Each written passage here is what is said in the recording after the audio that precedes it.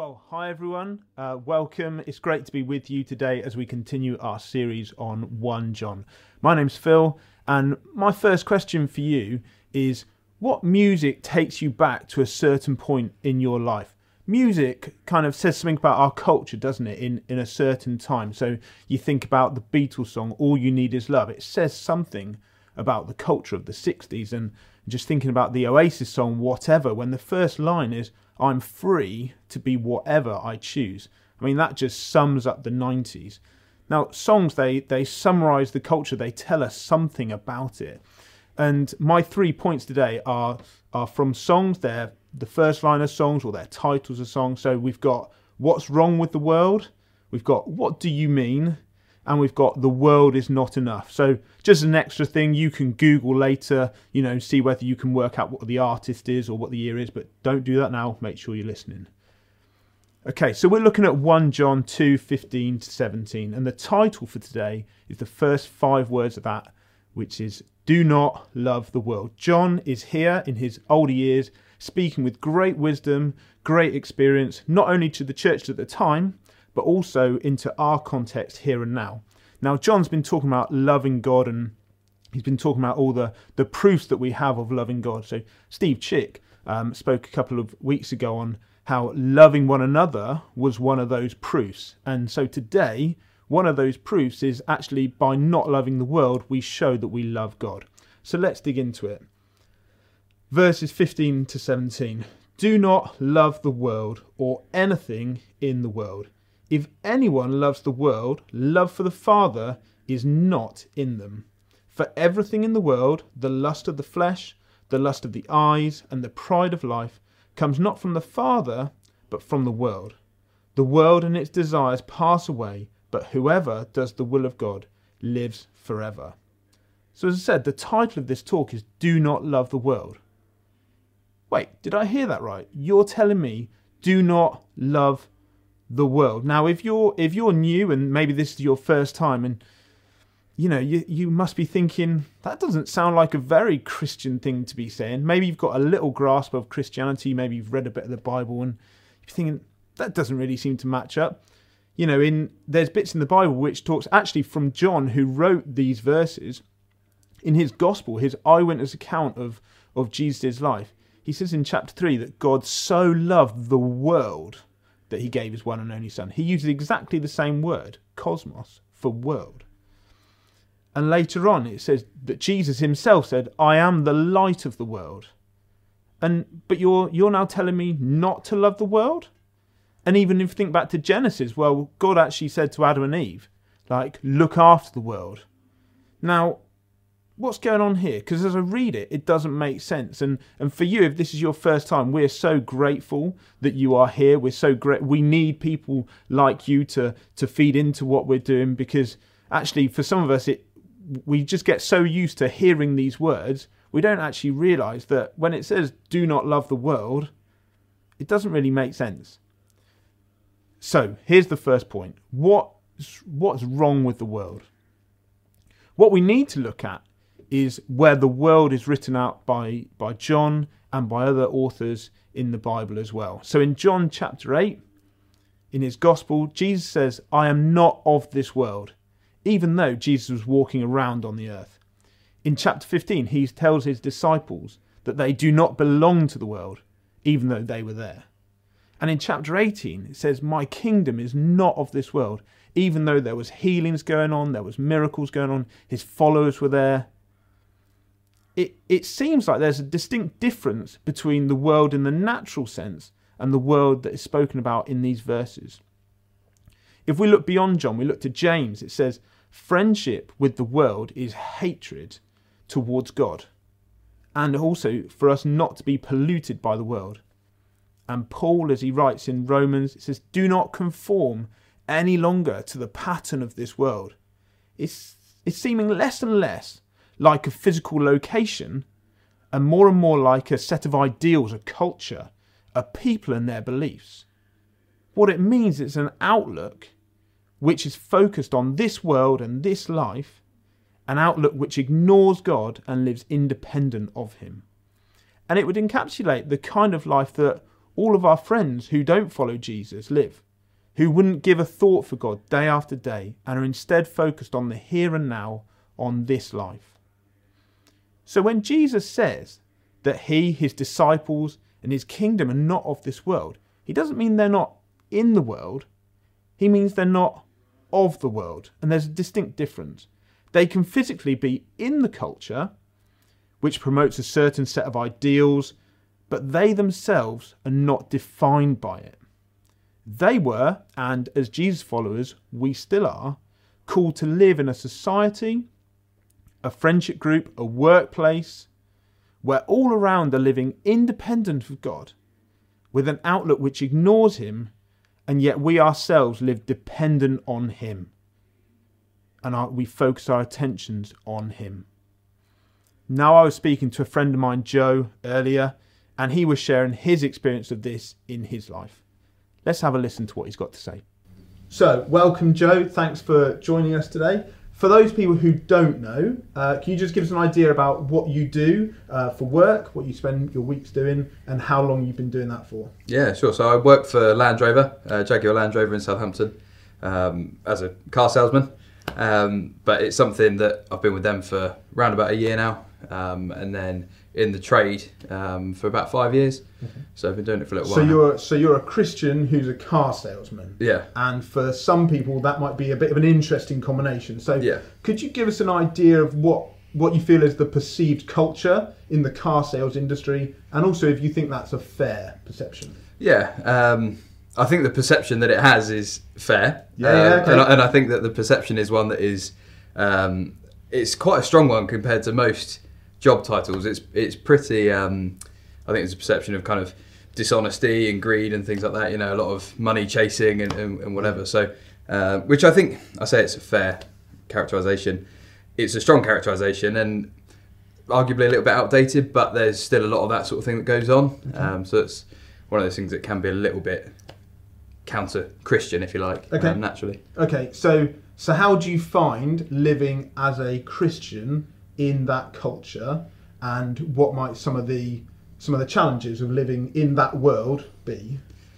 It's difficult, to be honest. Yeah. And the longer I've done it, bizarrely, the harder it's got. Because I think naturally, the more you're surrounded in a certain environment, the harder it is to sort of stay true to yourself. Yeah. I think it's something that I found that the people around me naturally all want to do something a certain way, and that is kind of for self-gain. And that's kind of what the job's about. It's a commission-based role. So for me, I found it quite kind of imperative for me really to stick my faith in God, and where it's a target-driven role and your value is almost directly put on your performance. Yeah. So for me, it's one thing that I've had to learn is to detach my value from my performance of work, and I think the deeper into the performance aspect I get, the worse I do, bizarrely. So it comes back to almost trusting God and going, I need to lean on God for the results and for the provision, not on my own performance. Okay. So in terms of if anyone's watching this and they feel like they'd like to pray for you or anything like that, what sort of things would you like prayer for in terms of actually like living in that world as a Christian? I suppose it would just be for just confidence in God that I can go in and be who I need to be in God. I think that's the main thing, because when you're faced with constant, we'll just go and tell them this or just go and do that, it can be a little bit conflicting. So I think just confidence in God, and for me to just keep rooted in what I believe is right, I think would be really helpful. Thanks, Joe. That was really helpful for us to hear. Jesus actually prayed for his disciples to be sent into the world, not away from the world.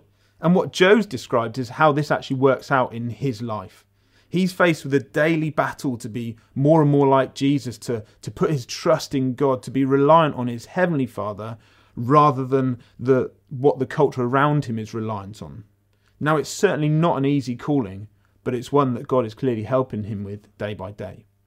So, back to John. He tells us to not love this world or anything of this world.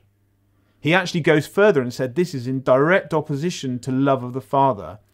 It seems like there's no middle ground between loving the world and loving the Father.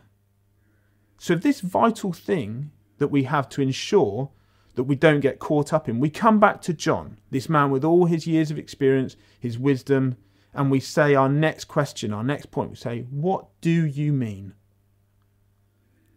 And he tells us, and he gives specifics. He says, for everything in the world, the lust of the flesh, the lust of the eyes, and the pride of life come not from the Father, but from the world. So he's being quite blunt here. He's talking about our flesh, so our natural physical desires, our eyes, what the world makes us see, and our own pride and our own self-adulation. Now there's a difference between what is a God-given desire and what becomes lust. We will all have God-given desires that God has given, and there are good things that God has given us to enjoy, whether you watch this as a follower of Jesus or not, actually. However, sometimes we use these things to meet our deepest inner needs. We end up abusing them. Let's take, for example, food. Okay, so we will all have a God-given desire, to eat. We all need to eat. Yeah, we all get hungry. We all need to eat. But if you were someone who lived to eat, who maybe couldn't control that desire for food, someone who spends the week thinking about what the next weekend's meal out's going to be like, someone who maybe comfort eats, well, then it becomes a craving for things of this world, and we're seeking to meet our deepest need through food rather than the love of the Father. And then there's sex. It's a God-given desire. God's made humans to have sex, but it's so often used outside the plan that he has for it. Look at any newspaper or any social media platform. Talk to anybody, young or old, and you'll know that sex is everywhere. It's become less and less of a big deal to watch porn, to have one-night stands, to have multiple sexual partners. It's drifted far away from God's original purpose. The gift that God has given us has been abused in all kinds of ways. And in a similar way to food, people can look to it to meet their innermost needs. And I guess the problem with both of them is when it becomes your go-to when you're feeling down, if it becomes your go-to rather than God, well, then there's an issue. Martin Luther, who was a theologian from the 1500s, puts it like this. He says, lust means that instead of controlling our desires and using them as we ought to, we are controlled by them. They master us and they control us. There are some things which are God-given desires. But if we get caught up in loving the world, then we are controlled by these desires and they steer us further away from their original intention. So that's lust of the flesh. Now, lust of the eyes is not completely separate from lust of the flesh because the eyes see what the world has to offer. They open a door to something. They're things that if we don't master them, then they'll bring us back again and again to dwell on things, to ponder things. And whether that be food, sex, drink, drugs, power, status, possessions, actually what we look at and what we dwell on will be the things that our heart ends up being entangled by. I can remember being about 19 years old when a church leader called PJ Smythe was speaking to a group of us young guys, but to be honest, it would be absolutely appropriate for girls as well. And he gave some really good advice on us for this.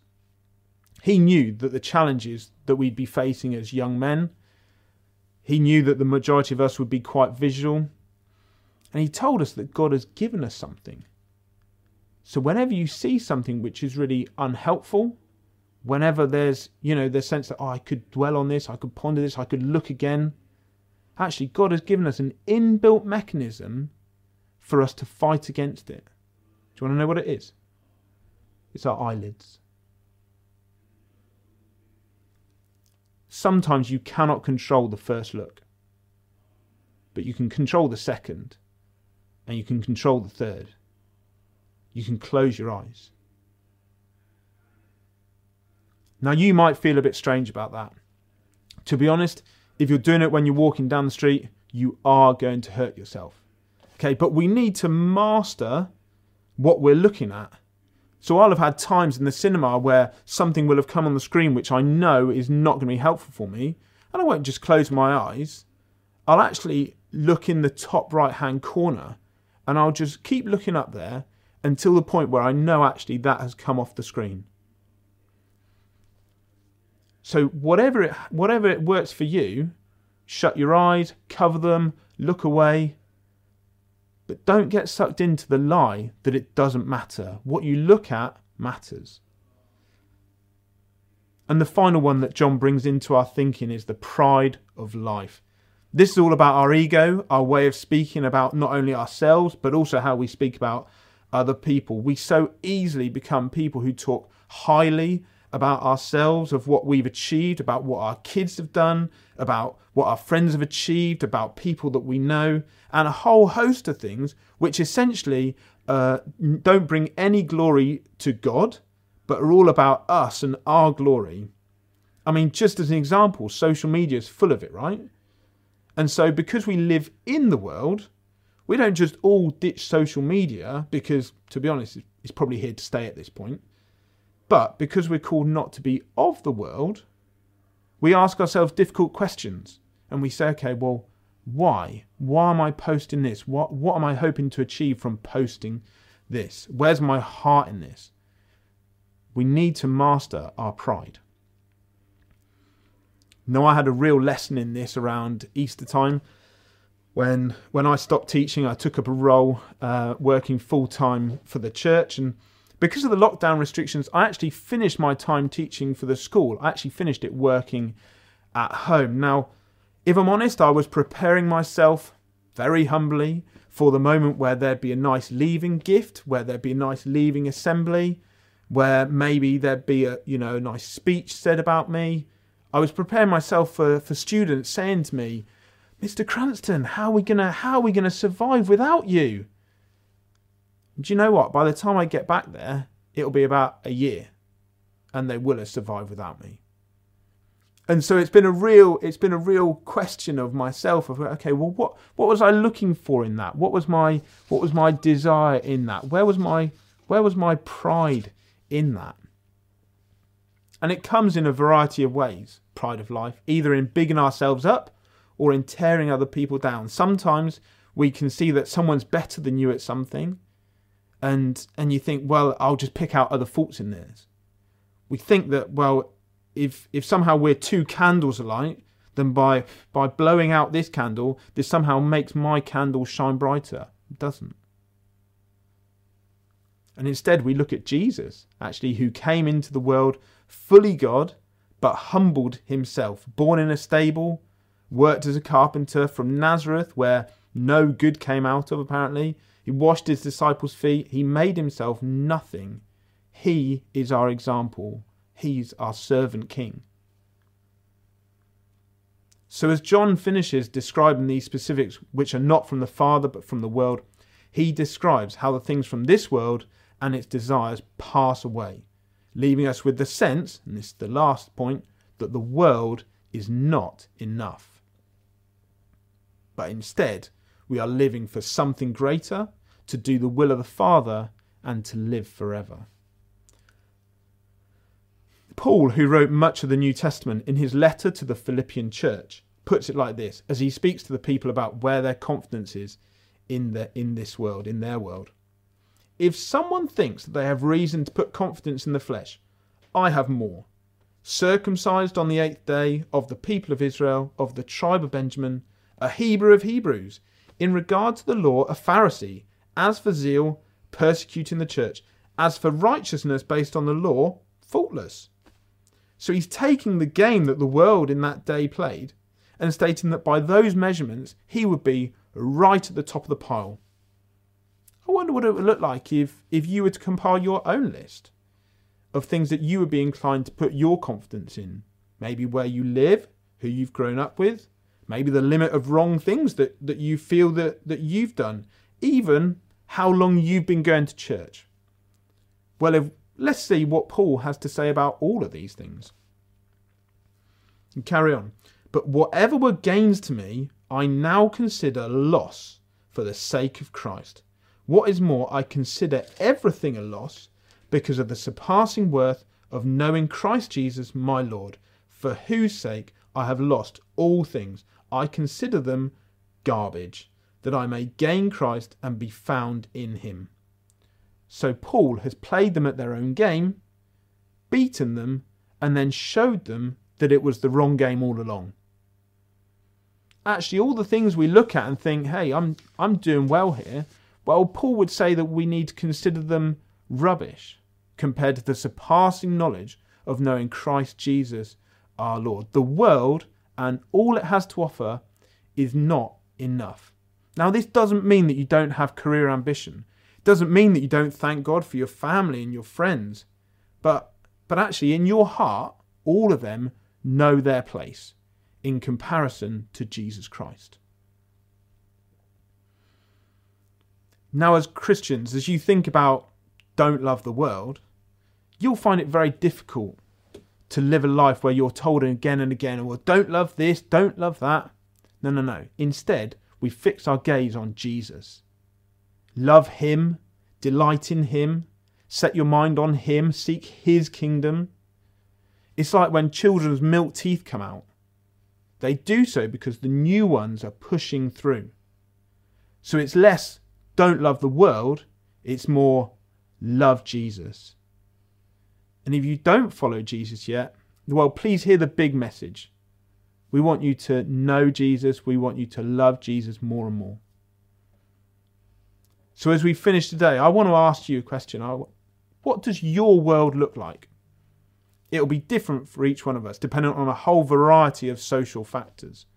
I invite you to consider how you can live in the world, but not be defined by it, but not be of the world. To be in that space, but not be defined by it. To live around people who live independent of God, but you yourself be dependent on him.